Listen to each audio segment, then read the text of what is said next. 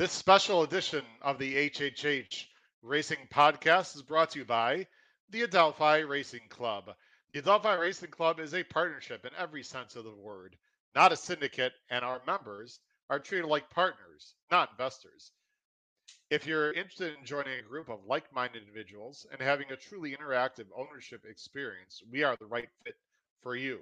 Adelphi offers a variety of partnership options, including yearlings, 2 year olds in training, private purchases, and claiming options. We were recently active at the Facing Tipton Saratoga yearling sale for New York breds and have 3 exciting prospects currently available.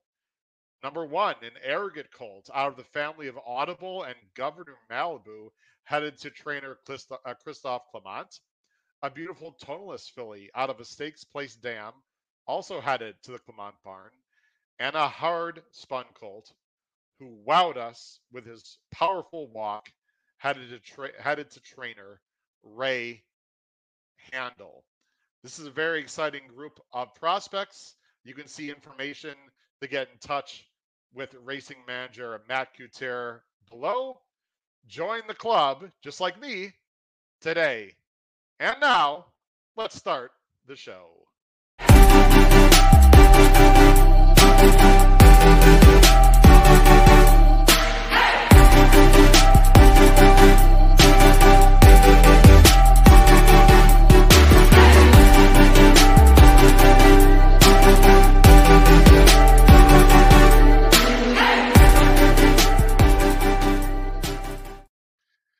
Hello and welcome to this special edition of the HHH Racing Podcast. It is all about Adelphi, episode number 3. This is your host, Howard Kravitz. Thank you very much for joining us today. Please make sure you subscribe on the bottom right-hand side of the screen right there.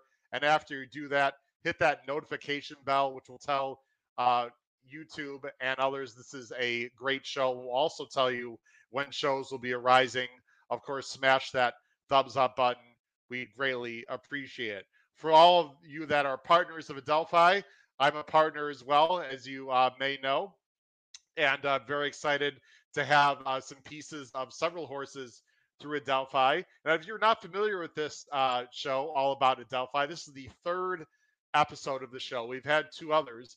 On the YouTube channel, if you go below, you scroll down just a little bit, you can see our other 2 episodes regarding all about Adelphi. We bring on personalities and many people involved with the Adelphi Racing Club. Of course, managing partner Matt Couture does an excellent job. I can vouch for all of that. I've had a great experience. And today, I should say, we have a very special guest that I'm excited to bring on. But before we do that, let me bring in my co-host who's going to be helping me with that interview today from the East Coast and the Saratoga Special, Mr. Paul Halloran. Paul, how you doing today? Happy Monday, Howard. Happy Travers Week. Happy Travers Week. Happy Travers Week. It's very exciting. It's a big week. And for those of you that are not aware or new to the HHH Racing Podcast, very quickly, we have 2 other shows this week. Thursday night, 7:30 Eastern Standard Time, we have a full blowout show with Paul and my other great co-host, Pete Visco, and Andrew Champagne is coming back. Of course, he does a fantastic job. So again, 7:30 Eastern Standard Time on Thursday, a full card preview of Travers Day. Paul, it's going to be an unbelievable day of racing. And then, of course, this Saturday on Travers Day, the HHH Racing Podcast making its first show appearance live at an OTB at Crazy Pour. Very excited about that in Villa Park. Of course, that is going to be Saturday live from 3:30 to 6:30 p.m. So we're very excited about that. Please check us out Saturday, 3:30 to 6:30 p.m. Paul, we're going to bring on our guest just a moment. He just there he is. He's back screen. Okay, I want to make sure that our guest didn't think we were forgetting about him. Miguel, I can see you. Miguel, quick thumbs up if you can hear me and we're ready to go for you. Okay, all right, great. So Miguel is ready to go. We'll bring him on here in just a second. Paul, we had a very exciting last weekend. Some very interesting things happened on the racetrack, as you are well aware. But anyway, there's a time and place for that. Let's bring on Paul. a very exciting gentleman that I've been looking forward to have for a long time. Does a great job with several horses through the Adelphi Racing Club, is making a name for himself in the training world for many years now, and of course, is the proud son of world-renowned trainer Christophe Clement. We're going to be talking to Mr. Miguel Clement about many things. So please make sure if you're watching live, everyone, that in the chat, please, any questions you have for Miguel Clement, Adelphi Racing Club, anything in that area, please make sure you put questions on the upper right-hand corner in the live chat. We have a lot of people watching. I see Raymond is already here. So again, keep those questions coming. We'll ask as many questions for Miguel as possible. Paul, we ready to rock and roll? Absolutely. All right, let's do it. So live from, I'm assuming Saratoga, somewhere in the Saratoga area. Let's bring him on. He is a trainer for the Adelphi Racing Club, along with many of their partnerships, assistant trainer, mainly New York and Florida. Let's bring him on right now live. Miguel Clement. Miguel, how you doing, sir? Very good. How is everyone? Hey, Miguel. I'm doing great. Good to see you. I actually saw you last month. I was in Saratoga. I'm hearing a little feedback. I don't know if that's me, Miguel. I'm assuming. I don't know. Can you guys hear any can you hear my voice? I'm hearing an echo. I don't know if people are hearing an echo. You are, Paul, also? Okay. Miguel, I'm gonna go ahead and take you off screen, Miguel. I don't know if you can switch to a different sound possibly, because I'm hearing an echo. Paul and I are both hearing an echo. So I don't know if you have headphones or you could try something else. Miguel, I'm gonna take you off screen real quick and I'll bring you right back. See if you can make sure the sound is good for you. I'll bring you right back, Miguel. So as we bring back, you heard that, Paul? You hear an echo? Yeah. Yep. Okay, we heard an echo. So I don't know if Miguel can maybe hook up headphones or I'm not sure. I don't know if he has anything. Doesn't look like he has anything. We might just have to. Do you have any suggestions, Paul, for Miguel to get rid of the echo? Or I'm not sure how he's, if he's using a monitor or if it's the speaker, Yeah. It sounds like it's being double broadcast. Yeah, it's like, Miguel, maybe you have this, if you have the sound on, maybe just turn the sound off on whatever device you're using. That could be the problem. Yeah. Actually, that probably is the problem, right, Paul? Because he's. Yep. But we'll see. So I'm going to sorry, everyone. Miguel, let me bring you back on. Let's see. Nope. I still hear an echo. Paul, do you hear an echo also? Yes. Okay. Miguel, do you hear an echo on your end? Probably not. Oh, good. It's great. That's very strange. Okay. All right. Paul, you're on mute now, so. I don't know. Go ahead, Paul. I was going to say, I can hear it when you're talking as well, Hal. Yeah, now I hear it when you're talking as well. All right, I'll tell you what, guys. I'm going to take both of you. This doesn't happen too often. I apologize to everyone watching at home. I'll tell you what, comment in the chat. If you guys hear, we can just go ahead and continue with the show if people at home are not hearing anything. So those of you that are watching, Raymond, David, many others, if you could comment in the live chat if you're hearing an echo, I greatly appreciate it, because this doesn't usually happen.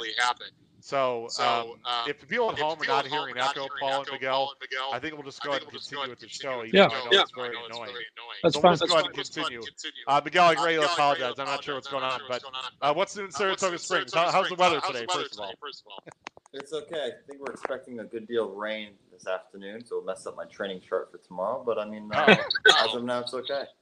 Okay, well, that's good. I know the weather, there's supposed to be a little rain today, tomorrow, but it's supposed to be clearing up later in the week, so it should be great for Travers weekend. Miguel, I know that we have a lot of questions I'd like to ask you 10 minutes to post. We have people that are going to be asking a lot of questions. So let's just go ahead and jump right in, Miguel. First of all, thank you very much, of course, for joining us on the podcast. We greatly appreciate it. Was becoming a trainer on your radar even when you were at college at Duke University? No, it was on the radar way before Duke. I had to go to university. It was a parent's rule. And I had to do a university that had nothing to do with horses, so that's why Duke came into the horizon. Otherwise, I probably would have done a UK like most of us do in this, profession. Nevertheless, even from a young age, I always wanted to be a trainer. I always wanted to train. That's terrific. That was one of my questions, Miguel. I kind of assumed that parents said if you want to get into business, get a college degree first.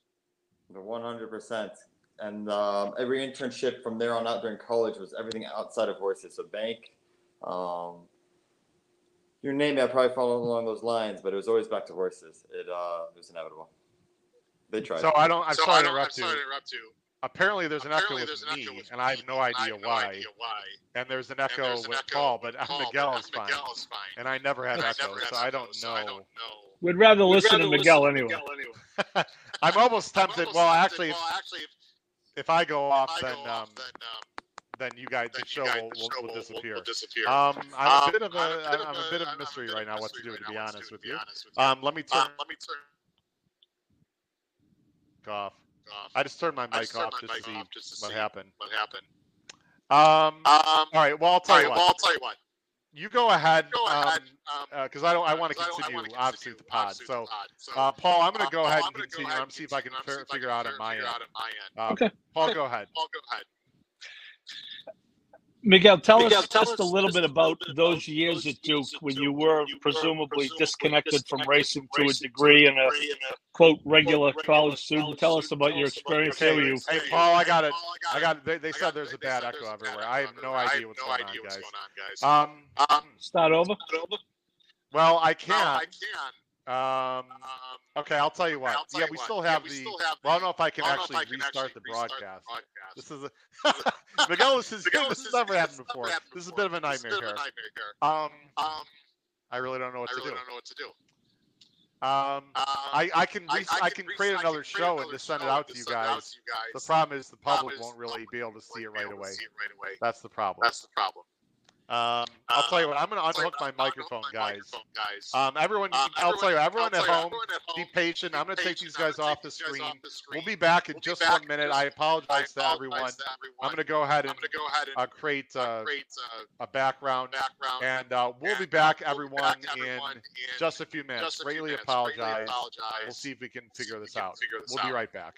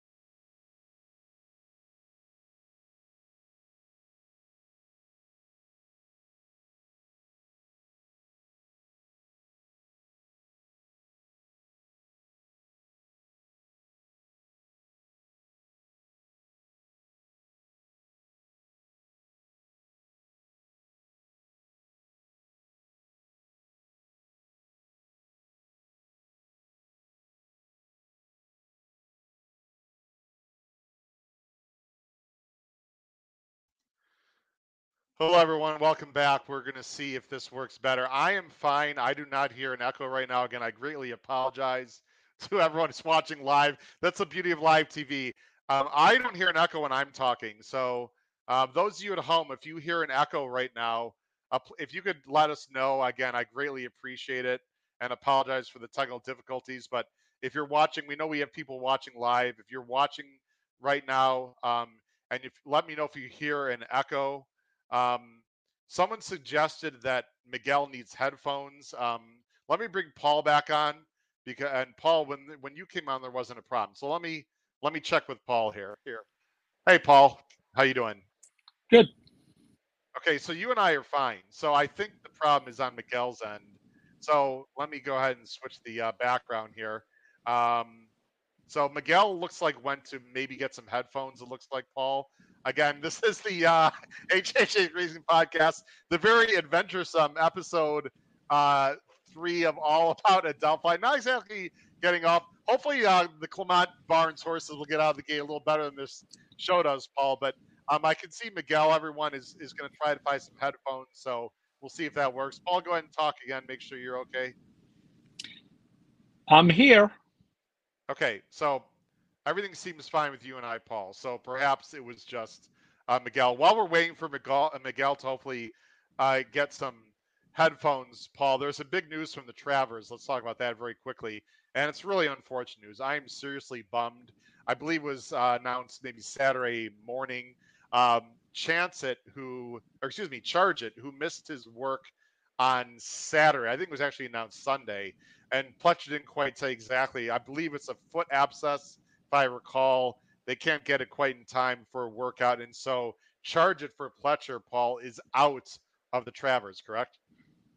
Yeah.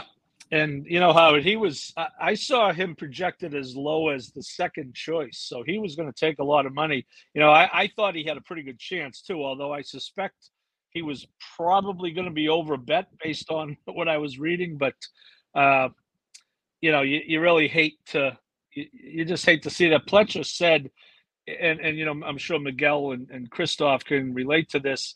It's just the timing is just not good. If the race were 3 or 4 days later, they probably could have made it. But, when you're going into a grade 1 race at 1.25 miles with a 3-year-old, obviously it's got to be all systems go. And they're going to now point to the Pennsylvania Derby on September 24th.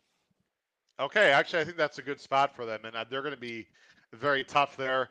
Speaking of a Pletcher horse, actually, that sort of answers my question in my next question directly, because I want to bring up the Alabama and Nest. Again, for those of you watching, this is the host Howard Kravitz along with co-host Paul Halloran. We had some technical difficulties. We do have Miguel Clement, who was on. I believe we're trying to work out the technical difficulties with Miguel. He's just going to grab some headphones. So again, if you are a partner for Adelphi Racing Club and you're new to the show, Paul can verify this almost never, actually the first time this has ever happened, we've had this much of a technical difficulty from our guest. But again, Miguel Clement, hopefully we will have here on any moment, is we're trying to work out the sound issue with Miguel, and he's going to grab some headphones. But Paul, I thought Nest was, what can you say, was absolutely unbelievable in the Alabama. And what I was leading to, Paul, was maybe Nest going to the Pennsylvania Derby. But now with Charge It going there, I'm assuming Nest will pick a spot for the girls again, Paul, I would guess, right?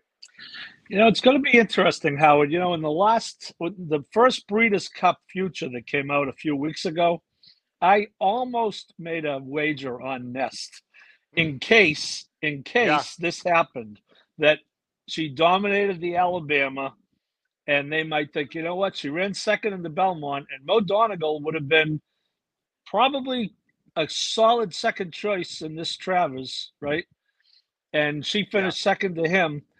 You just got to wonder, remember, Mike Rapoli is in on the ownership group, and Mike is not afraid to take a big swing. So it will be interesting to see what happens next, and then what happens after next. I'm going to guess they're going to stick with, in the breeder, at least in the Breeders' Cup, I'm assuming they're going to stick with the distaff, but you can make a strong argument. Yeah, two things. One, she got a 104 buyer. Is that good enough to win the Classic? Probably not. Is it good enough to maybe hit the board in the Classic? I don't see why not. That's very possible. As it looks like Miguel's about ready to come on here, guys. But let's go. I don't want to waste too much time. I know Miguel has. Howard, what I was going to say is just make sure if he had the regular YouTube on a different screen, that would also explain it. So just make sure he's only on the screen. He said he's not. So let's try Miguel one more time. He's got some headphones on. Miguel, let's try it now. How are you? Good. How are you? We're good. Okay. Good. Clearly, Christoph solved this problem, Miguel. Yeah, I'm sure he's the tech. He's the tech guru of the barn, right, Miguel? Yeah, right. The other day, he was calling me via FaceTime, not knowing how to end the call. It was me and like 7 other guys. But that's By the way, shout out to Matt Miller, Paul, who suggested in the chat. We've had this problem before. Chat, put that in the back of our mind, Paul. That when we have that feedback, it's because they need headphones. So let's just try to remember that. All right, Miguel. We were talking about Duke, and you had going as a horse trainer you had way before college. You had that in your mind, correct? Correct. That was the family rule. Had to go to university, nothing to do with horses. And if I still want to pursue horses, that would be the path afterwards. But 4 years at university, and that's the path we took. Could you tell us how you selected Duke, Miguel? It's a good school academic. I'd say. It had nothing to do with horses. That's the family approved. And actually, I liked it a lot. I played there early. I loved it. Yeah, it's a fantastic. I've never been, but I've heard a lot of great things. I hear they play a little college basketball there as well, from what I understand. But I'm not sure if you were a big sports fan there or not. But probably hard not to be, at least of the college basketball team. Were you one of the Duke crazies there in the waving your hands behind the Cameron crazy? No. Yeah, no. Unfortunately, you won't believe this, but I brought my mom and my dad to a couple of games, and I thought I was a good fan until I saw my mom at a game, and that was a bit awkward. She's a passionate fan. So I got her 2 tickets to sit up top, and so my mom wanted to go in the student section. So there's my mom chanting, profanities, has the car keys, telling them to drive home safely, waving at them. I mean, it was a bit awkward. I didn't know how I felt about it. And she was passionate into it, and she likes to cheer a lot. So it was a good experience, but it was definitely new. It was a new experience. I didn't expect me and my mom and all the Cameron crazies, with face paint and such. That's cool.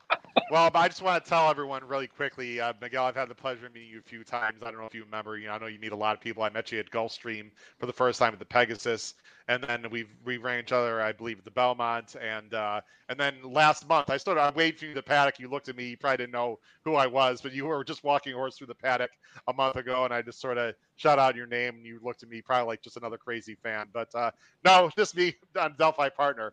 But Miguel, let's talk about your time at Darley and in Newmarket. Two really exciting opportunities you had before you became an assistant trainer with your father.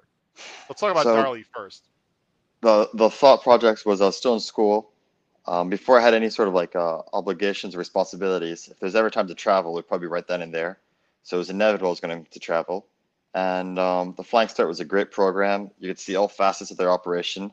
I never worked on a stud farm previously, for example. There's many aspects I never attended to, the breeding industry. In my mind, the 2-year-olds pop up to you. They arrive at yearlings. They come up to you as a 2-year-old, and that's when their existence begins. But in fact, there's like a big, there's many things that take place beforehand. So it was nice to experience it, obviously. And I loved it. You got to see everything. I was fortunate to work with some of the best around all the world. And I could not recommend the program strongly enough, to be honest with you. I loved it. You get to see everyone, you get to expose, and whatever you put in the program is what you get out of it. And it was an opportunity of a lifetime. And then you go to Newmarket with Hugo Palmer. That had to be an incredible experience. It was a fantastic experience. He had a spectacular year. I was there for 2 years, I believe, and he had a spectacular season. And it was great. He had 1 year was not so good, and 1 year was spectacular. And it was a roller coaster of emotions. You can see, the ups, the downs, and you learn just as much from having a successful team as you have maybe with an unsuccessful season as well. You learn a lot. You learn what, you always learn. It's and especially in this industry, there are ups and downs, and you try to remain as consistent as possible. It's not simple, but no matter what, you need to learn and move forward. What was there something that in Newmarket that surprised you in there? Obviously, you learned a lot about the way that Europeans train their horses through your father, but was there anything there specifically that surprised you or really, stuck out with you in terms of training methods that you now bring back here, along with your father? Yeah, without a doubt. There's always things you can learn. When you're working in Australia, when working in South Africa, when working in Europe, there's always things you approach. Either there's training regimes, whether it's medication oriented, communication with your owners, the way they do bloodstock or purchases. There's always different facets of the operation you could always improve upon and learn. Some you can replicate in the States, some you can't replicate in the States. Of course. It's interesting. You just have to learn as much as you can, and some you would like to model, and sometimes it's a question of give and take. But there's always things you can learn. There's many things that some things I think we do better, for instance, in the States. Some I believe that they do better in Europe. There's plenty to learn always. Paul, do you have a question either relating to the topic on the bottom or anything you want to piggyback off of? Yeah, I wanted to talk to Miguel just a little bit about starting out when you first went to work for your father and how your role has evolved and increased over the years. You're obviously very prominent now. Tell us a little bit about the evolution of you and your experience working with your dad. The evolution of me working with my dad. Well, I like to think I was always a member, even when I was back in, middle school or high school. I was working for him in the summers. I was always heavily involved, and I always had a very strong opinion, even if I wasn't a full-time employee of the stable.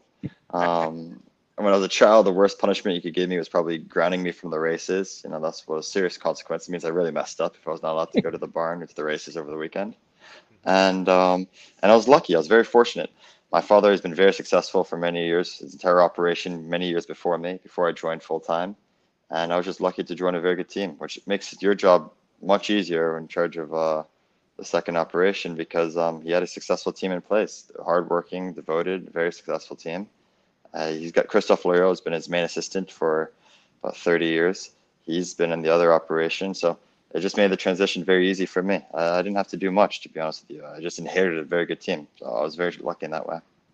Miguel, have you found that over the years, I mean, obviously you always had respect for your father and vice versa, but over the years you feel like you've a little more say in the operation, that he allows you to, do more things, year after year, and you're, as a trainer, you're progressing so that when you go out on your own, whenever the time need be, you'll be fully right for that. Yeah, there's two rules of the stable. Rule number one is the boss is always right, and rule number two is always to revert back to rule number one. So, but he's very open-minded. He always asks me to explain whenever I disagree with him, opinions and such. He's very open-minded. He may not agree with me. He may continue to do his own path. Sometimes I do convince him otherwise. Sometimes he agrees and lets me take a gamble. But it's never an exact science, which makes it interesting. Sometimes he'll explain me why he does a certain thing a certain way or why he disagrees, and I'll disagree or agree, or he'll convince me otherwise. But at the end of the day, he's the boss, and but he gives me my fair share of say, which is pleasant. There's since it's never an exact science. There's a lot of room for interpretation. It's a bit like an art. It's very tough to say what is right or what is wrong. It's more it's the way basically how they run at the end of the day. Well, and that's really you. Go ahead, I was going to say, Miguel, that's all you could really ask for in any job, right? Whether it's your father or just any boss, is that he gives you a chance to have input, and sometimes he's going to take it, and sometimes he's going to make his own decision. But you want to feel as if you're being heard, and it certainly sounds like you're more than being heard. Yeah, no, listen, it's been a very successful team. I think the same could be said with Christophe Loyot back at Belmont. It's we all have the same ambition, we all have the same aspiration, the same dream, the same focus, and we all want the same results. So I suppose it is very much a team working for for betterment of the stables. It's not like a individual sport where we all hope to do our own achievements. No, whatever we achieve as a stable does better for the stable. So it's inevitable. We all try to have the same aspiration and the same goal, which is to produce as many winners as you can, give them the best career they could possibly have, and everything to get to that point. Well, you guys have sure had a lot of success. I believe finished second in the standings at Belmont. I had a great meet there. Continuing on with a great meet at Saratoga. Of course, your father was up for a Hall of Fame nomination. Did not get in, unfortunately, but I'm sure he will be getting in soon because that would be a well deserved honor that I think we all look forward to. Miguel, let's talk a little bit. We have a lot of people, of course. The name of the show is obviously it's the Racing Podcast, HHH, but this is all about Adelphi episode 3. We have a lot of partners from Adelphi watching, and we have several horses that the Clement barn trains for Adelphi Racing Club. Let's talk a little bit about the racing club specifically. First, I want to talk about Matt Couture. How did you meet Matt, and talk about your relationship with managing partner founder Matt Couture of the Adelphi Racing Club? So I met Matt via Joe Migliori. He's a very close friend of mine, and from Joe was the on the get-go, show. He's been on the show. I think episode 1 of our All About Delphi, I believe. Yeah, I hope he spoke about me, and I hope he spoke about me well. If not, you tell me, and I'll say a few Actually, I think I said you were a jerk, and we shouldn't have you on. But you know Joe. No, Joe said a lot of nice things. He was fantastic. Joe's awesome, as you are well aware of. Yeah, I wouldn't exaggerate now, but that's okay. No, listen, he's a very close friend of mine. He introduced me to Matt Couture, and Matt's been with the stables now for 2 years. I'm disappointed it only took, this summer to have his first winter with us. It took way too long for the whole Adelphi group. Nevertheless, it's been fun. He's very involved. He loves it. And as long as someone loves the game, that's all that matters, fundamentally speaking. When you love the game, it makes it a lot easier to train for someone when they love the sport. And you work with many different partnerships. Can you talk about how Matt's a pretty easygoing guy? Just some of the positives. If there are negatives, feel free. But some of the wonderful things that you enjoy working with the Adelphi Racing Club and Matt. No, it's great. You have lots of great partners. It's a lot of fun. They love to win. I mean, every partnership loves to win. Who does not like to win in this industry? Let's not kid ourselves.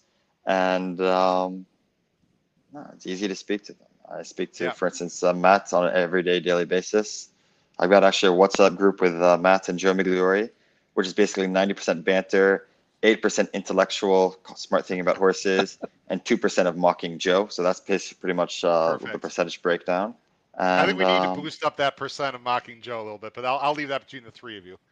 Yeah, no, it's Matt's usually the referee in the banter and who we can mock, so he's the one in charge.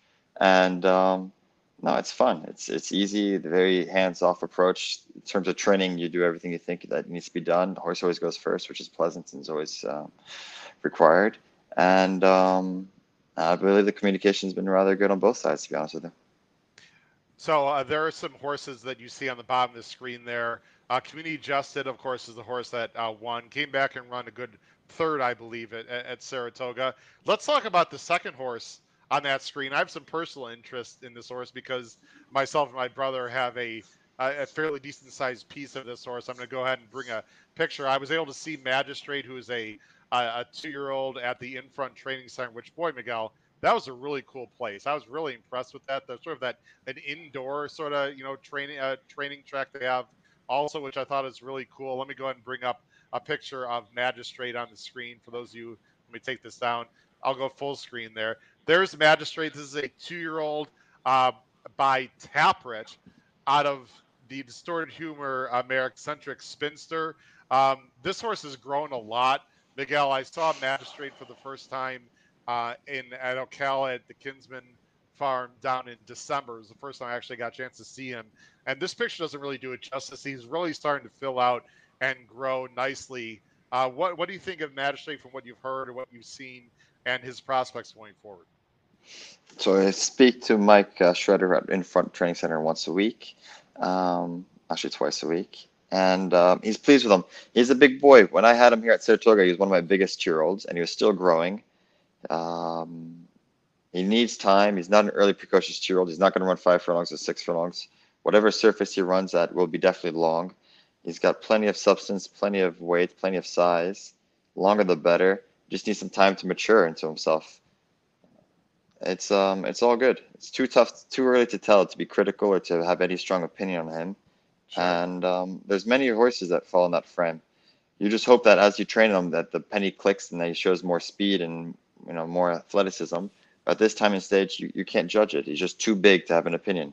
It's like having the tallest kid at the 3rd grade. They're not necessarily the most athletic.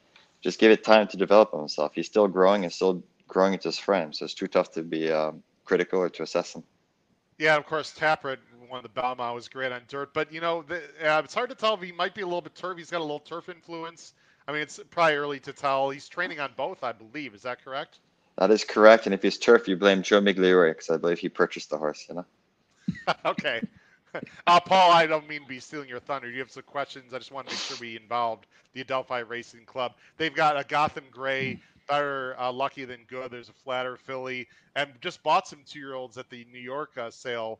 Miguel, as you're well aware of, that are going to your barn eventually, your father's barn, I should say, and your barn. Yeah, I believe they bought a yearling by Arrogate that comes out of a family that we're very familiar with. I believe it's out of Kitty Panda, who we also trained. Yes. And in that family, I believe you have Acalina. Acalina then produced Reino Tesoro, who was a grade 1, I think, runner-up or winner in Japan. And then also have the likes of Governor Malibu, who Dad trained as well as, ran 4th in the Belmont Stakes, but he just missed the Jim Dandy, and he ran like some proper good dirt races and some big of the races we had here. I think he ran 5th, beaten 17 lengths in the Travers. But to be fair, he was only 2 lengths off being 2nd because Arrogate won that year, where he destroyed all of us. in that family as well. You got plenty of good ones that we actually train in the family. So actually quite pleased with this one. It's actually one of my dad's favorites ones in the New York bred sale. So we're happy to get him. Terrific. Paul? Miguel, you talking about partnerships. I think it's probably changed the dynamic, I would think, as far as communication goes with, obviously owners have always been interested in how their horses are doing, but it seems like now, and I've involved in a very small way with a couple of Zilla horses, so I'm a little familiar with it, that it really puts the onus on you guys, and you do a great job at it, of making sure that everyone's in the loop. You mentioned you speak to Mike Schrader at the farm twice a week, and I'm sure you're speaking to owners on a regular basis. Well, has that dynamic changed a little bit with more partners involved in some of these horses? Yeah, without a doubt. And then you have to adapt. In our industry, if you kept training and if you kept doing the same thing every day, you'll quickly be outdated. You can look at trainers who are very good in the 80s and 90s that are not the same level now. You can look at, it's very tough to stay at the top of the profession, and you always have to adapt. So communication is one of them. We have to adapt. It's inevitable. Back in the day, for instance, many horses were owned by one individual, made it easier. Now you have many partnerships. I would say more than half of our horses are owned in partnership, and you have to adapt. For instance, we do lots of WhatsApp groups with owners for certain horse ownership. Makes it easier. So you send a picture, upload, and the quality of the videos, and it's perfect. It's being internet based. It varies. It varies what the ownership needs and requires. Sometimes it's you always have to adapt. It's just communication on both sides makes it easier. It's what the expectations are, what they would like to know. You have other owners that prefer just to know like entries or problems, and except for that, no news is good news. It's fine as well. It just varies. Miguel, let's talk a little bit about some of the current horses you guys have, and a little just very quick trip down memory lane with the Clement stable. Let's talk about Big Invasion. I am just super excited about this horse. I'm sure you guys are also. For those people that haven't been watching the Saratoga or in detail, is that we're going to bring up a replay of the Mahoney here without sound, Miguel, and you can talk through it. For those people not aware, please talk about the horse Big Invasion and what kind of year he's having and plans going forward with this super talented horse on turf. Yeah, no, he's very special. He's a freak. He's if you believe in rags, he paired up his 7 rag from his last start again in the last race, which is freakish for a 3-year-old. From as a 2-year-old, we thought it was one of our best ones. Here, when you're watching the replay, I was a little bit worried with Joel. I thought he gave him a little bit too much to do. Yeah, so was I. I was like, why is he so far back, Miguel? We were a bit behind, but he was very confident. He wanted to teach him how to be settled. He wanted to teach him, because sometimes he could be a bit strong. And that day, for instance, he settled beautifully. He didn't move. He wasn't keen. He was very professional. He came out. I didn't think we were going to be able to get up, and the fact that he got up in the last 16th effortlessly with Joel never riding much, well, I thought visually incredibly impressive. He's just different class. He's a lot of fun to train. He's by declaration of war. I think we've trained 6 or 7 of declaration of wars. 2 of them have gone on to be Grade 1 winners. Big Invasion might be the 3rd if we get lucky. And he's different class. He's just a special horse. Now I know, your dad tends to be a little more on the conservative side. I mean, there's nothing wrong with that. But I as a handicapper and just a fan, Miguel, I'd love to see this horse in the Breeders' Cup Sprint. I think 5.5 hits this horse right between the eyes. It's not easy as a 3-year-old to step up versus older. But are there any? You guys Breeders' Cup dreaming, or are you gonna wait until maybe next year for that? God willing, if he's healthy. No, the boss is not conservative. He's realistic, but okay. He's Sorry, good. I didn't he's mean good. To be. The Breeders' Cup, bad word necessarily. The Breeders' Cup, Patient. the Breeders' Cup's very much on the horizon. Good. You develop them, you make them last longer by doing so. I know Absolutely. people like to throw them sometimes in the deep end, but look at the Kentucky Derby trail. How many times those good horses have been ruined? If you write down a list by January time, your 20 favorite for the Kentucky Derby, 15 of those 20, I bet you, are not running in June and July time. And I bet you not even less than a handful of them would be running as good 4-year-olds. So you have to be patient. The horse always has to come first. As much as it's tough, many times we forego some big, dreams or aspirations just for the sake of the horse's career. Some could take it, some can't. Big Invasion, without a doubt, the Breeders' Cup's on the horizon. We don't like the fact that it's at Kentucky, just because I believe he's a horse who excels on firm turf. If it was at California this year, I'd be more bullish about his chances than Kentucky. We have to train for him for it, and just hope that we get lucky with the weather. It's a little bit out of our control. The big question is, do we run them once at Kentucky Downs before, or do we train them straight for the British Cup? So that is right now an ongoing discussion that we'll have with Mr. Reeves. But it's all good. He's very good. He's definitely, ability-wise, I wouldn't be scared of any of the older horses. Just take them on if we get a firm turf course. I'm just more worried about the horse's well-being and the turf course more than any opposition. And that turf stake at Kentucky Downs, I believe is 6, right? It was 6.5. I can't recall. Do you know off the top of your head? I don't know if it takes into account the undulation or not. Yeah, so, it's six plus hills. It's 6 furlongs plus hills. I'd be dubious. I'm worried about the 6 in hills for him because he has so much speed. But saying that, he did win very impressively at Belmont, going 7/8, and a rather easy hand ride by Joel. I think when you're that good, you could overcome a lot. It's just you have to look after his well-being. Good horses overcome a tremendous amount. He's overcome everything. He could win a forwardly place as he did at Gulfstream. He can win from off the pace as he just demonstrated his last race. He can win inside, outside. It doesn't matter. At Churchill, he was stuck on the inside. He was a bit keen, and he was shuffled around and messed around a little bit, but he just went around everyone in 3 strides. He's a good horse. You just look after him. His turn foot is serious. Paul, before I'm going to show the Pizza Bianca and just talk about Pizza Bianca literally for 30 seconds. I hate to be that short, Miguel, but I know your time is. You have a hard out at about 15 minutes. Is that correct? No, it's okay. I can wait. I'll push it back. Don't worry about that. That's Pizza Bianca behind me. And the picture right here. That's she made my living room. So yeah. Beautiful. Okay, well, I appreciate that because I was going to rush through some things. But before we get to Pizza Bianca, there's a question from, I don't know if this is from Matthew Terry, if you see at the bottom of the screen.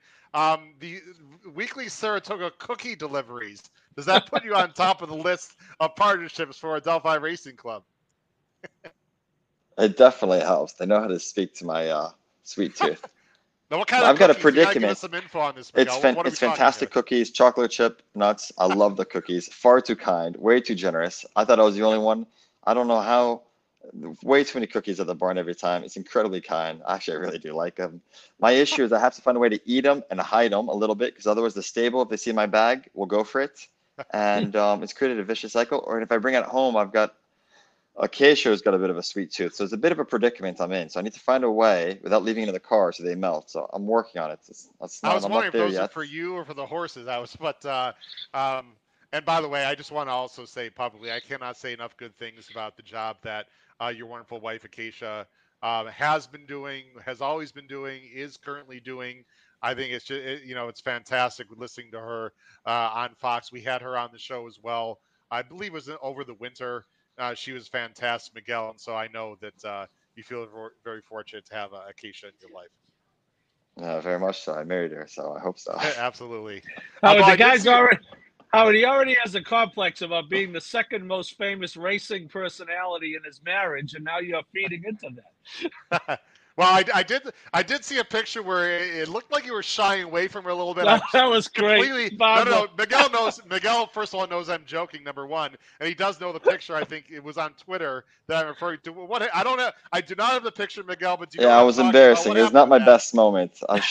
She went to give me a kiss or two, and after the race, and I don't show much public affection, and I shied away. Fortunately, there's some news in Saratoga, I think the next day that took away the highlights away from my picture. Yeah. So I suppose I was a bit lucky for that regard. So very quickly, Miguel. You went from the front page to the back page, Miguel. I don't know what news you're referring to, but anyway, shout out to Acacia, does a great job. Miguel, let's talk about. I'm sorry, Paul. Do you have a quick question? And I'm going to bring up the stretch run of Pizza Bianca and the Breeders' Cup. I was going to get into that about the recent success with Gufo and the Sword Dancer last year, and of course Pizza Bianca and the Breeders' Cup Juvenile Turf. So, we're going to bring up the stretch run or about the 3/8 pole of the Pizza Bianca replay. Miguel, we don't really have to talk about the specific race as much as just explain the whole amazing experience. Christophe Clement, of course, getting his first Breeders' Cup win, which is crazy because he's such an unbelievable trainer, and have to wait that long to get a Breeders' Cup win, it had to be a little bit tough on him and the group. But Pizza Bianca came through, and this ride that was given by, I believe, Jose Ortiz, correct, was just absolutely unbelievable. We're going to pick this up at a spot where you probably weren't too happy, not unhappy with Jose, but she was sort of in between I'm going to go ahead and bring it on right now here. Excuse me. She was sort of like gets in between and sort of had to wait. And Jose was very patient. When he pressed the button, it was just absolutely unbelievable. Pizzi Bianca's right here on the one. Go ahead, Miguel. Yeah, I'm not sure how. We were finding ourselves three wide, being from post one on the first turn and second turn. Yeah. We're a bit maybe further back than I thought we would have been, so a bit worried. But she always demonstrated she had a good turn of foot. She ran only twice before. She won very impressively at Saratoga, her maiden. In her second start, she ran second in the Natalma against a good Godolphin filly. So she always demonstrated a very good turn of foot. But this day it surprised me because I didn't think she against these types of fillies we would be able to catch them so quickly. You know, the filly What were you on the thinking front right here, end. Miguel? When he split, did you think that he had enough time to get the filly there? Not sure, but you know, it's a very good field. Cachet on the front end, trained by George Bowie, who also worked with me at Hugo Palmer's. He was the other pupil assistant then. She went on to do very big things this year. You know, the English Guineas she won. The filly on the outside is Haughty, who just won the Lake Placid there in the green, and the filly on the rail is a very good French filly as well. So I mean, 1, 2, 3, 4 are top class fillies. It was a very good race on form. And time showed it as well. I believe that from that race, you had a tremendous amount of greatest stakes and group winners that came from that race already. It's a very good field. Jose gave a brilliant ride and deserves a tremendous amount of credit. Not many jocks would have stayed in, be patient, and ride for luck, hoping for a gap. And I'm not sure if she gets the job done or not if he swings her out 6, 7, 8 wide. She was ready to run, but I think a tremendous amount of credit goes to obviously Jose as well as Mr. Flay. Mr. Flay was willing to take a chance, and he deserves a tremendous amount of credit. He obviously breeds tremendous racehorses. You have Pizza Bianca. He also bred, you know, First Captain, who's running, you know, I believe in the Jockey Club here at Saratoga. Yeah. He's got high-end bloodstock, and he's doing a heck of a job. Well, you guys did a great job getting her ready, and I was super ecstatic for you guys to get that win. Paul, you want to mention a few others? Of course, there's a lot of talented horses in the stable. You already mentioned Gufo and others. Do you have a question regarding some of the others? Yeah, well, I did cover the Sword Dancer last year, Miguel. In fact, you were good enough to connect me with Stephen Kanani's number. I had to follow up with him after the fact. Terrific guy. But talk a little bit about that horse. He had won that race. That doesn't seem like he's found his stride yet this year. Where is he at? Is he running again? I don't know. It's a bit tough. He's doing very well. He was impressive at Gulfstream. He won very impressively. He wasn't 100% ready. Then we ran in the Man of War. He was a bit unlucky. He beat Yabir, but we didn't quite catch the horse on the front end.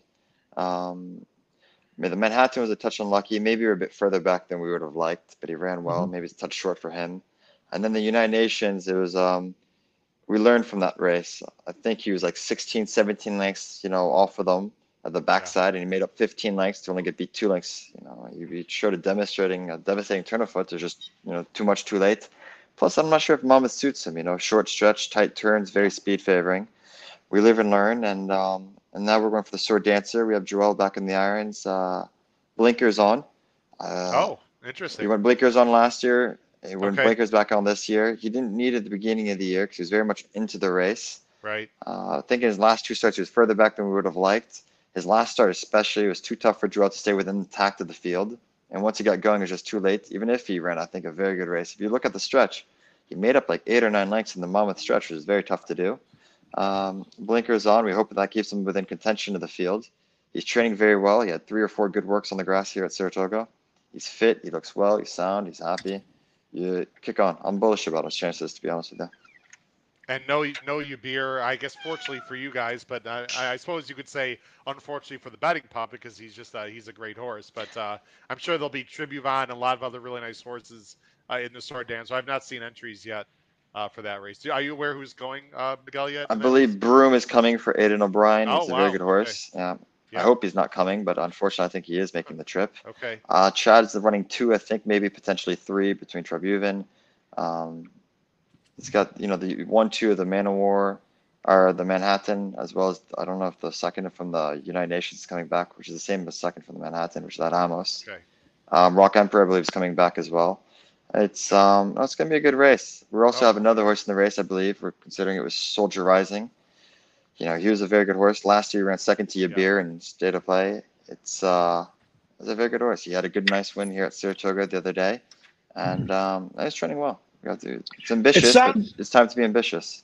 Miguel, it sounds like you guys think, though, he can be a little closer and still and still maintain that kick, that he doesn't have to come from that far back, or am I reading into? No, listen, it doesn't matter how you read into it, to be completely honest, because as much as you and I read into it, it's kind of in Joel's hands. So I mean, Yeah.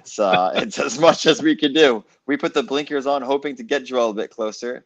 I'm hoping it does. Joel seems to think so in the mornings from his works, but he's a very good rider, and it's whatever Joel wants to do. Just keep things simple. It's up to Joel. I would love for him to be closer to the field instead of having to make up, 15 lengths in the backside. If we were within like 5, 6, 7 lengths, of course, it would make it easier for him. Right. But it's up to Joel. It's up to Joel and Goof, I suppose. That's the fortunate thing, is we only have to train them, and then they have to figure it out on race day. Joel is feeling better, we assume. I know he missed last weekend. I sure hope so. Miguel, by the way, next time you get a nice price home in a grade 3 like the Forbidden Apple this year with City Man, you gotta send out a tip to Guterre and let me know or something, because congratulations on That's amazing. Can you believe that Matt did not tell you the tip? I told him it was a certainty.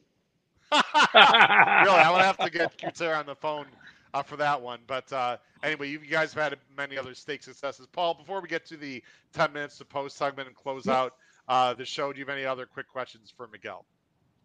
No, just I want you guys had a tremendous Belmont meet, as Howard said, and I think you have 11 wins at Saratoga, and there's some coming off that Belmont meet and Saratoga being so tough. People say, well, they're not doing as well, but you're number 5 on the list. So yeah, I just guess wait 2 more weeks, because we have plenty Yeah. of runners the next 2 weeks. I'm very bullish about our chances this week. I think we're running And I was like gonna say, I 5 or think 6 stakes I really like. So I'll be it's probably surprised if we don't end in the top 3, to be honest. I was going to Wow, say it's a okay, I like testament, it. though, to you guys that there may be a perception that you're not having a tremendous meet, but you're number 5 in the standings in the toughest meet there is. Yeah, I hope we don't finish 5, to be honest with you. I'll be a bit disappointed if we're not in the top 3, to be honest. But listen, Dad has always liked to win races no matter where you get a chance to win. A lot of our owners, for instance, surprised them. Then the last 2 weeks of Belmont meet, we ran a lot. Community Adjusted, for instance, broke her other than at the last week or so at the meet. It's when they're doing well, run. It's not complicated things. Between race days, entries, weather, how the horse is going, so many factors go in. So if you have the opportunity to run the last 3 weeks of Belmont, we're very firm to be aggressive and go for it. I know a lot of people wait for Saratoga. They save them for Saratoga. They keep their conditions for Saratoga. They do everything they can just to win and to race well at Saratoga. For me, New York's New York. If you can win in May, June, July, it doesn't matter if it's at Belmont or Saratoga or even Aqueduct. Whenever you have an opportunity to go for it, you need to go for it. It's too tough not to win, and I don't think you should save for one meet per se. I know a lot of people differentiate that with us, but they're different in that. I disagree. It's so tough to win in New York. When you have an opportunity, go for it. Even now, in the last 2 weeks at Saratoga, we ran a lot the last 2 weeks at Belmont, so that's where we're a bit slow, maybe you could say, by your standards in the first few weeks of Saratoga. But we're going to be very live the next 2 weeks. And even now, you can see in the entry box, we have more opportunities to run because less people are entering with Kentucky Downs taking place right next door. I disagree. Horses are here to run. If they're doing well, you run. When in doubt, you run them again. And owners love it. So what if they don't run their repeat performance? Big Invasion ran at 4 weeks. If you look at the speed ratings, he ran a 7 when he won at Saratoga in the beginning of the meet. I think it's the quick call. Many people say don't run him back quickly. It's a very strong number. It's very quick. It's going to bounce. So what if he bounces? If he's that good, he'll win anyway. And even if he regresses 1 or 2 or 3 lengths, it doesn't matter. He'll win. You don't always have to run an A race in order to win, and you don't always have to wait 5, 6, 7 weeks. You look at too many horses that are sound that run every 6, 7 weeks. They're just hoping for the big performance. I don't know. I'd much rather run a horse 10 times, you win 4 races, 3 seconds, 2/3, than have a horse just run 3 times in a year and win all 3 starts. That's me, at least. I think Paul and I completely agree with you. And as handicappers, we definitely would like to see bigger fields. By the way, before we get into our last segment, Miguel, and again, thanks for joining us today, I have a very strong message from Matt Guterre and all the Adelphi partners and club members. This Friday, you mentioned horses you're running. This Friday, the second race, there's a New York maiden special on the dirt, 6 furlongs. You're running 2 horses in that race, Can't Hurry Love and Velouse. But we have a horse called we have a horse called Funny How. So if you want to tell Franco and Rosario to take a little bit easy if you see Funny How out in front, we'd all appreciate it. No, I can't. I think we're undefeated against Matt so far with Adelphi. I think Okay. we've never lost to him. I'm actually terrified because I think Friday you have a chance. I thought your horse, she ran well first time out. I know we ran second. Your filly ran third, but she was a bit troubled on the inside. Ran well ridden by Trevor. Expected to improve.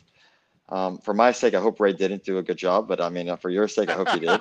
And I've got 2 in the race. We'll see. We're running. So, for instance, Voleuse, she ran that same race your filly ran last time at Belmont. We ran it right back at Saratoga. She ran third, and we run it right back. She runs every 3 weeks. I know it's probably not her best performance. If you wanted to have a peak performance, you wait for 6-7 weeks. But I mean, she's a filly that we run her every 3 weeks, and heck, if she's doing well, go for it. She's sound, she's clean, legged, happy.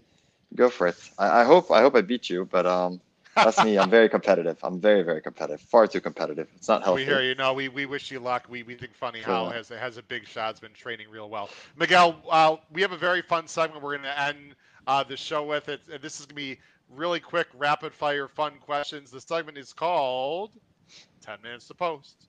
10 minutes to post. Like I said, Miguel, you can answer these in 5 seconds, 30 seconds, really up to you. It's mainly horse racing questions. You'll see them at the bottom of the screen. Again, if you have any questions for Miguel Clement as we end the show here, ladies and gentlemen watching, we appreciate everyone watching live. Please put those questions in the live chat. We'll try to bring them up for Miguel. Here we go. 10 very quick questions, Miguel. Number 1, I'll go first, Paul. What was the first moment you fell in love with horses or horse racing? Was there first moment was probably Honor Glide winning the Sword Dancer. I remember that race vividly. He won the Sword Dancer. Jose Santos rode. I was just a kid, to be honest. I think I was probably 5. I loved it. I loved the races. I remember the build up for the race. My dad, the excitement level he had, training up to him, racing him on the grass with Jose. And that was probably my first true memory I could remember start to finish. And I was probably from that age, I knew I was always going to be involved with horses. Terrific. Paul, you have the next question. The best horse racing most memorable you have ever been at? I'm sure it's a long list for you, Miguel, but no, yeah, listen, there's heck of good racing everywhere around the world. Melbourne Cup in Australia, spectacular. The Arc in France is probably one of the best things there is. Royal Ascot was a lot of fun. I was fortunate enough to work for Hugo Palmer when he won the English Guineas with Galileo Gold, and then won the Royal Ascot with Galileo Gold as well at the St. James Palace. There's many good memories. I've always got one cherished personally, is because when Tonus won the Belmont Stakes, that was very meaningful for us, considering we're New York based. And for me, the Belmont Stakes would always hold a special meaning in my heart, just because it's for me, that's home base. That's home. I bet Governor Malibu, by the way, that day, and thought he ran big. He just was like tight on the inside. Got a little bit of unfortunate trip. I don't blame the job, but it was just one of those circumstances. You don't have to, but I do, so that's okay. Okay, well, I'm glad you said it. I blame the jock a little bit, but I didn't want to put you in an uncomfortable situation. All right, next question. Do you have a favorite type of race, a distance or service that you like to train a horse for, or just like to watch in general? No. So back in the day, Dad was labeled as a marathon, fillies only, long on the grass, because the majority of horses we received were from Europe 30 years ago or so. And now he's being labeled as a turf sprinter after having Disco Partner, Big Invasion, Pure Sensation, and Colts. So, I mean, or New York Breds. I suppose it's good. Whenever you're labeled as something, it means you're doing something well, because people think that you're stronger than others in that domain and category. So you should always be labeled as something, so that's always a positive. It's just funny how our stereotype seems to change. As long as you're labeled something, that's always good. But I think a good trainer, they could look after anything. Turf, dirt, 2-year-olds, young, older. It's very much the horse you receive is what, determines, I suppose, your label, per se. It's I'm very comfortable. I think Dad's very comfortable. The operation has showed we're able to have 2-year-old winners in May. We've done it frequently for years. We're able to win 1.5 mile races on either dirt or turf. We won the Belmont Stakes. That's 1.5 miles. That's not an issue. It's dirt, turf, even the all-weather. From 2-year-old life in May, or still even like a 6-year-old, 7-year-old, 8-year-old, 9-year-old. Revved up, won stakes races for us back in the day when he was even a 10-year-old. So it's you just have to keep them sound, happy, and get the surface and distance right, and the horses take care of the rest, which is the great thing about our sport. Yeah, Paul, the fallacy that Clement, Christoph is making you like a turf trainer just drives me crazy. I mean, people obviously don't pay attention. Well, By it's the not way, fair. Miguel, If you look at the percentage, just for the record, Our percentage is actually 1% higher on dirt than it is turf over the last 5 years. When they say that, Wow. it's okay. I'd There you remind them to go. look at the percentages once in a while. It's just Yeah, because then you the got to go to the overwhelming windows and get a clientele, better price on your dirt horse, right? So that's our all right. clientele, unfortunately, sends us more turf horses than dirt. So therefore, we're inevitably going to be running more, Of competing more on course. the grass than dirt. And it's pretty cool to see the disco partner babies on the track. Boy, we see Paul. What an animal he was. Well, what is it? Was it 105 and change in the diaper? 106 and change. I can't remember the time. Like unbelievable that one year. It's the world record, so whatever it is, it's still the fastest time. Yeah, it was unbelievable. Paul. Your best training accomplishment, you and the stable. And Miguel, this could be a horse it doesn't have to be a grade one. This could be a horse that you guys just didn't think would be very good, and you turn him or her into a nice allowance horse. Like it doesn't have to be your the best horse that you guys have had, just your best training accomplishment per se. No, it varies. There's some horses I never thought at one moment in time you were able to get them to the races to win soundness wise or ability wise, and you keep working and persevering, and they prove it. It varies to say best training accomplishment because very well best training accomplishment should be your best win, but to be honest, it wasn't. There's horses, for instance, Dad ran Mariansky. She won the Sheepshed Bay, Grade 2. He ran her a week later and won the Justa game. It was soft turf, and he went right back 7 days later. Many people would have never done that. Yeah, he did. That was a phenomenal training accomplishment. Even now, for instance, it's very much per day per horse. So sometimes you should be very happy and very proud of a winner you had when the odds were against you, either soundness-wise, ability-wise, or taking a chance. Dad's a firm believer if a horse is doing well, take a chance. Many times you'll see us running as a big long shot and winning a race. Look at Cityman, for instance. If you believe in Rags or in Byers that day or in the sheets, we had choice number 5 or 6, but he was training remarkably well. He actually could be an example of a best training accomplishment.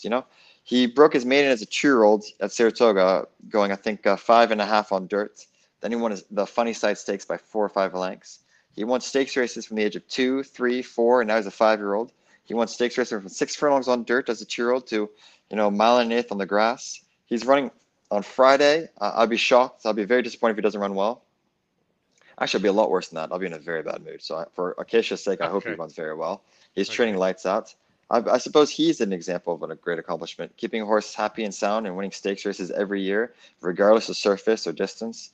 It's the ones, I guess, the older horses that you keep sound is the ones you take a lot of pride in because you look after them. Look at Gufo.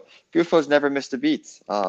Every time there's a big race, he's always competed. Man of War, Manhattan, a Sword Dancer, Turf Classic, a British Cup. Dances every dance, for sure. Dances every dance. If you look at Gio Ponti's career, he won grade 1s up to the age of 6. He was competing at the highest level from 2 to 6 until he was retired. Toneless never missed a beat as well. If you look at the races he ran, he didn't always necessarily win, but it was 1, 2, 3. He competed at the highest level and dances every dance. So I suppose our biggest accomplishment is, to get them to every dance, to make sure they compete well at the highest level and to make every dance.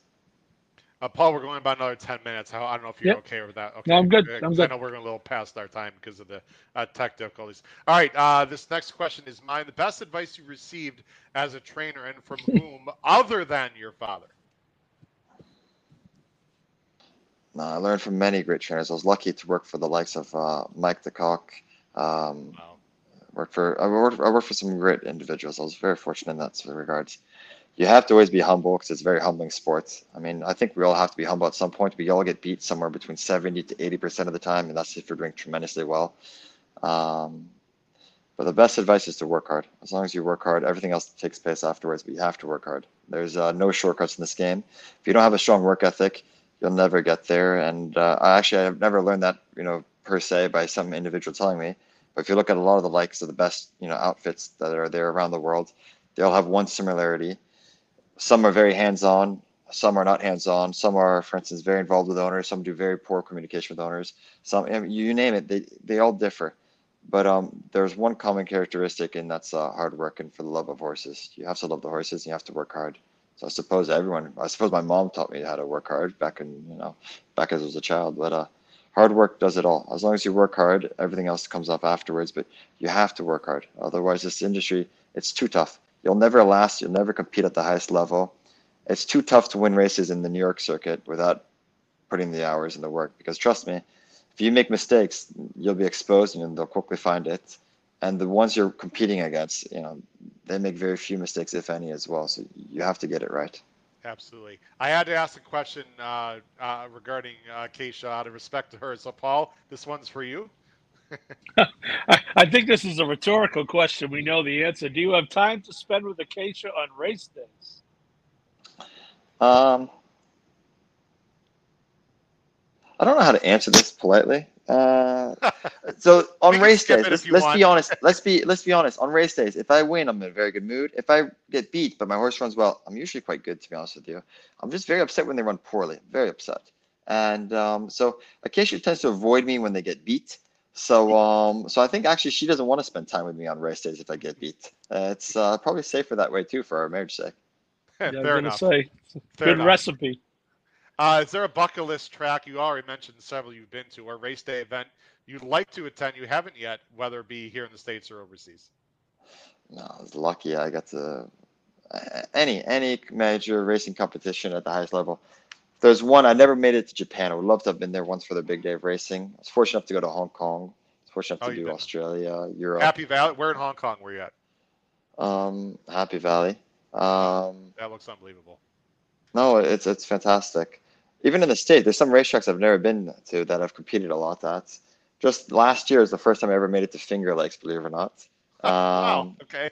you would have never guessed that, but yeah, I went there for a big stakes race actually. Um, It varies. It's just anything. Whenever there's good races, you always want to partake in it. There's Of nothing course. per se I really want to do, and if anything, I'm more comfortable being like the hub spots. I suppose Dad feels the same way. Staying at home base and then shipping him there, and then as long as you do your preparation and all your homework at home, you just keep them ticking over and happy wherever you send them to, and they take care of the rest. We got three more questions. Again, Miguel, appreciate your time. This one is for Paul, and you'll read the question. I don't want to put you in an awkward spot, so you'll understand why I say that after Paul reads the question. You have to win one race on the turf for $10 million.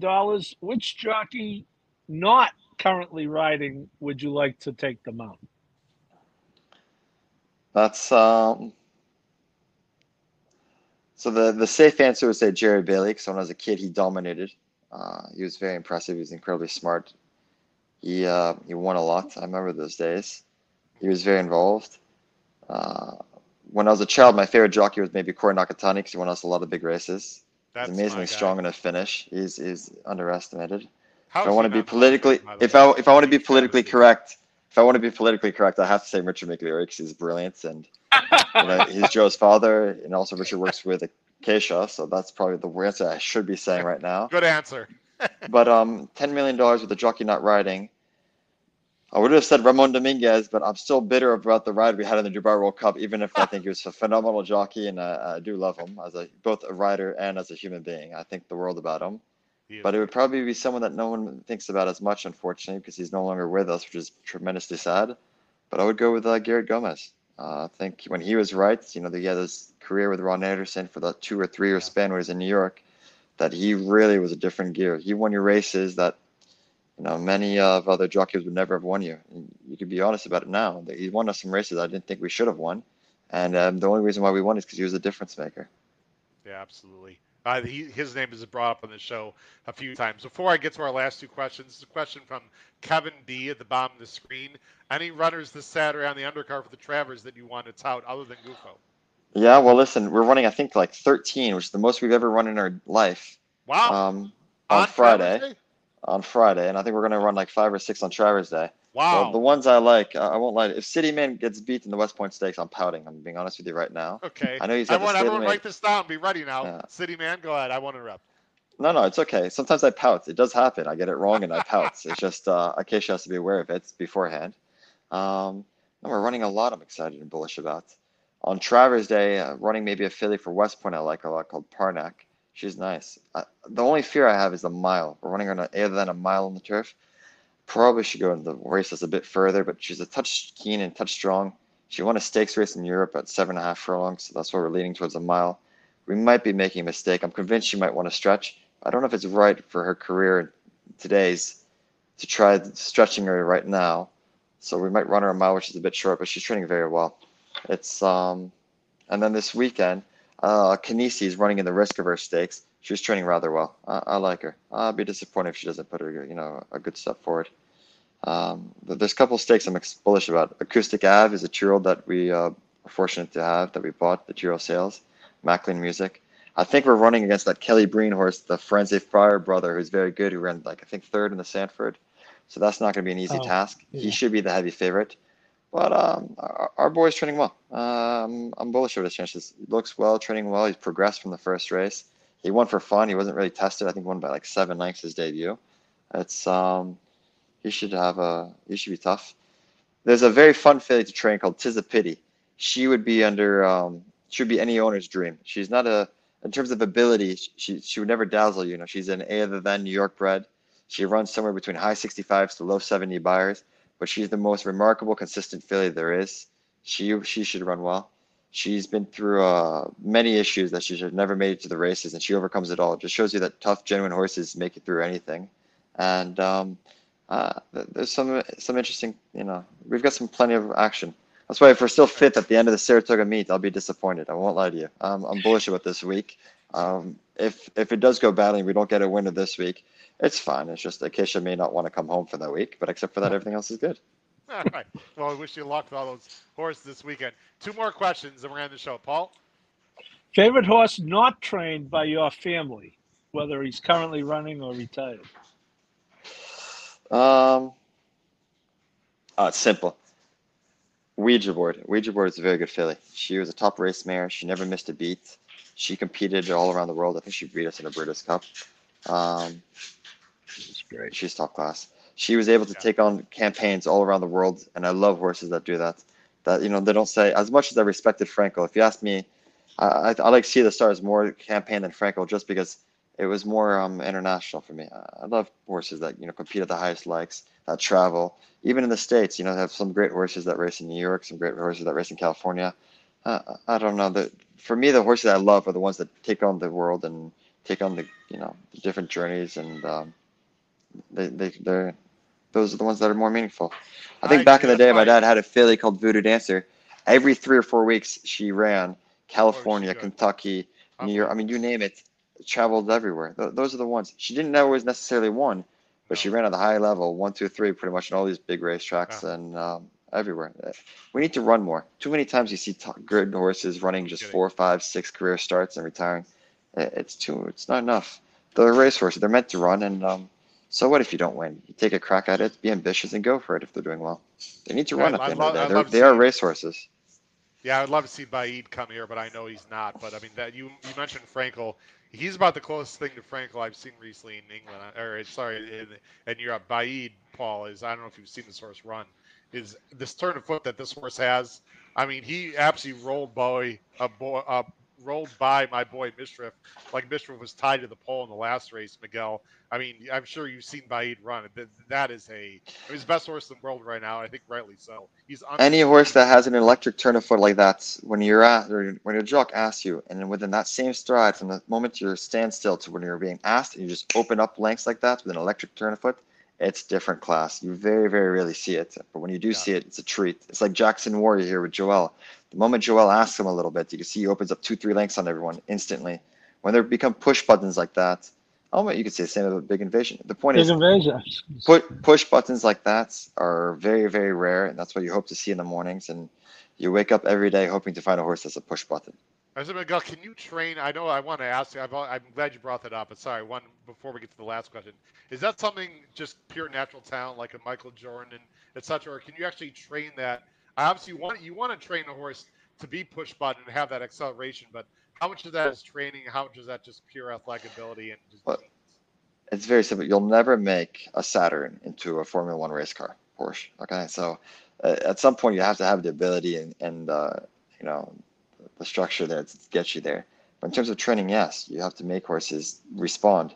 Although Baid, Jackson Warrior, Jackie's Warrior, those horses, they're so well trained in the sense that whenever you ask them, they deliver it. They don't run off. They're not keen, but they travel strongly on the bits. That the moment you do give them their cue to, okay, let's go, kick on, it's instant. It's because they are remarkable horses, but they're also well trained. They're not running off. They're not being too keen early on, losing their energy. and they're able to be within their hands to the moment that jock asked. The moment that jock asked, you can see the acceleration's instantaneous. They're waiting for the cues, so they are very well trained. It's tough to do. And can you train that? Yes. You can work them one behind the other. You see many of our turf workers, they work one behind the other. Actually, in every single work we do is one behind the other.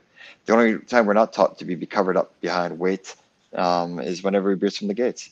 All our other works are always one behind the other, teach them to settle, relax, and come at the end. I suppose our horses are very much trained to do that. And you see a lot of our horses with a turn of foot because we do train for it.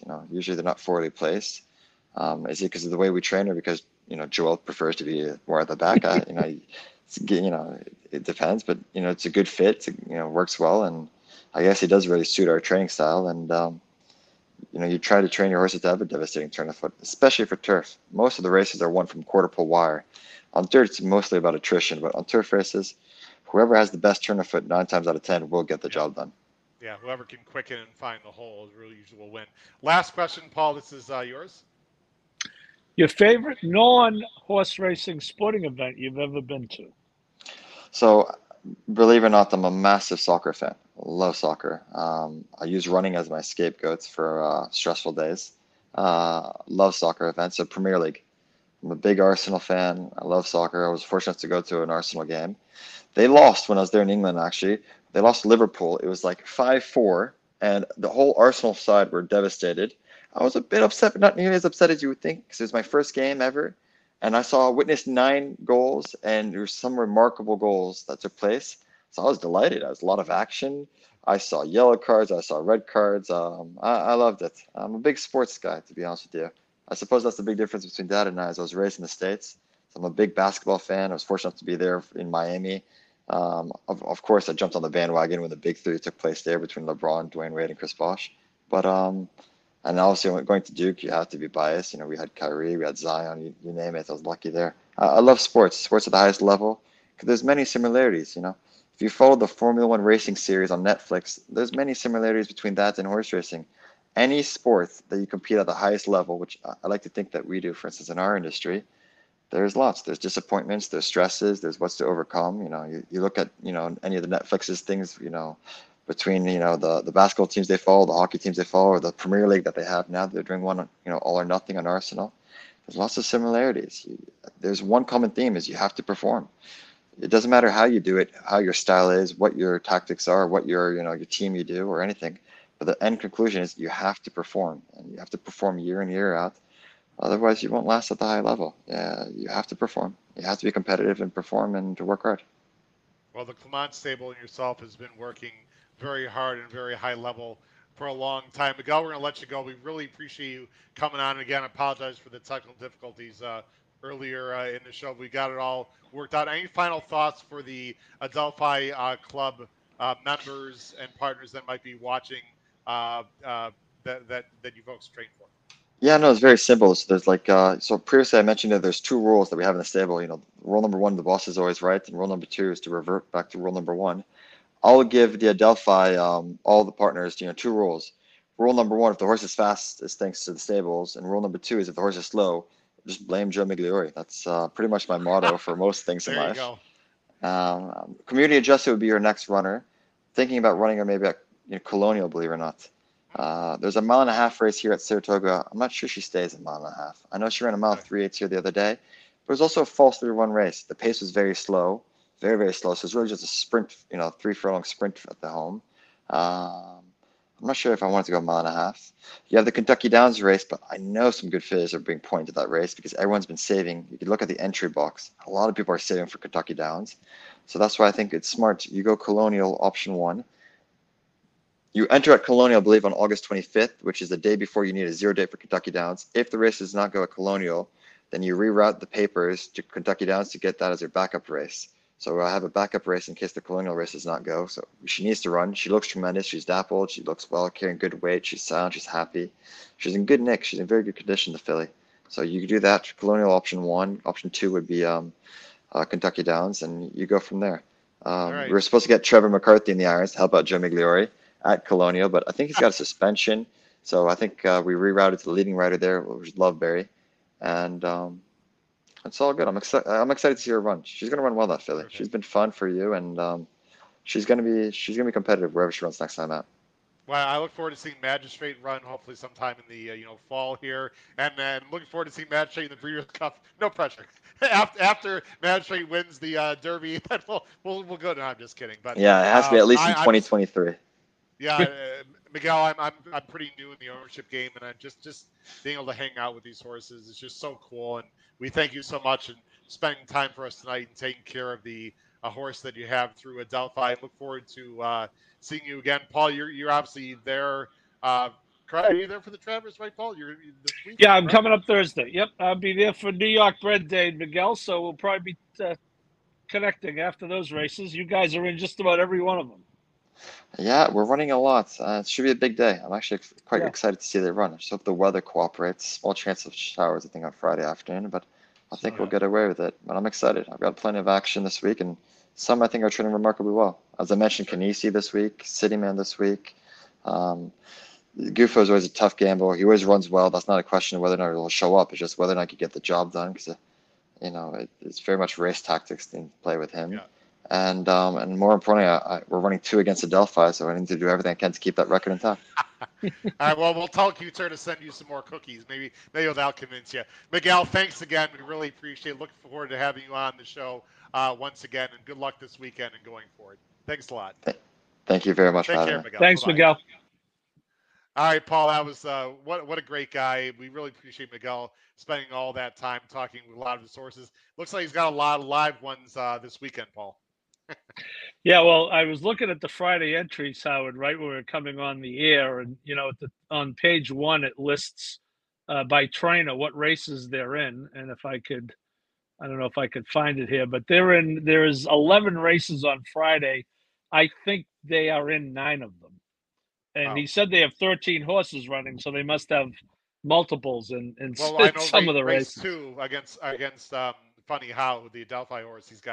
They've got 2 in there, so that's one race they got 2. But anyway, the Clement stable does a great job, and I can just say, like I said, just to close it out, Paul, I've had nothing but positive experiences meeting Miguel and Christoph, and actually the other Christoph as well, and Acacia, of course. Just everyone is fantastic, and I think they definitely have some more Breeders' Cup wins on the horizon. It's just amazing that they only had the one total with Pizza Bianca, but all I know is the Christoph Clement horses almost always run.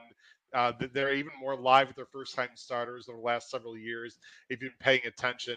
And you have to always take them seriously. But most importantly, Paul, is that barn, they're clean. They always take care of their horses. They just do it the right way, don't they? Oh, they sure do. And in fairness to him, Howard, he does have 6 seconds and 6/3 in the Breeders' Cup. So, Yeah. it wasn't like he was never showing up. He mentioned Giaponti. Those of us who needed Giaponti to hold off Zenyatta for a pick. But no, he is, as I say, at their level, it was inevitable. I'm glad Miguel talked about that. They ran their horses at Belmont, and he told you a lot of people wait. Everyone wants to run at Saratoga. Everyone wants to win at Saratoga. It's why the first 3 weeks at Saratoga, especially Howard, you have 12, 14, 15-way shakes in a claiming race, because people know that if you claim in the first 3 weeks, you can still run back. Everyone wants to run at Saratoga, but they had, I think, 33 wins at Belmont, if I'm not mistaken. And as I say, they're perceived as not having a great Saratoga meet. But I just looked at the standings; they're number 5, and it sounds like they're going to be going up, or it's going to be unhappiness in the Courtney Clement household. Absolutely.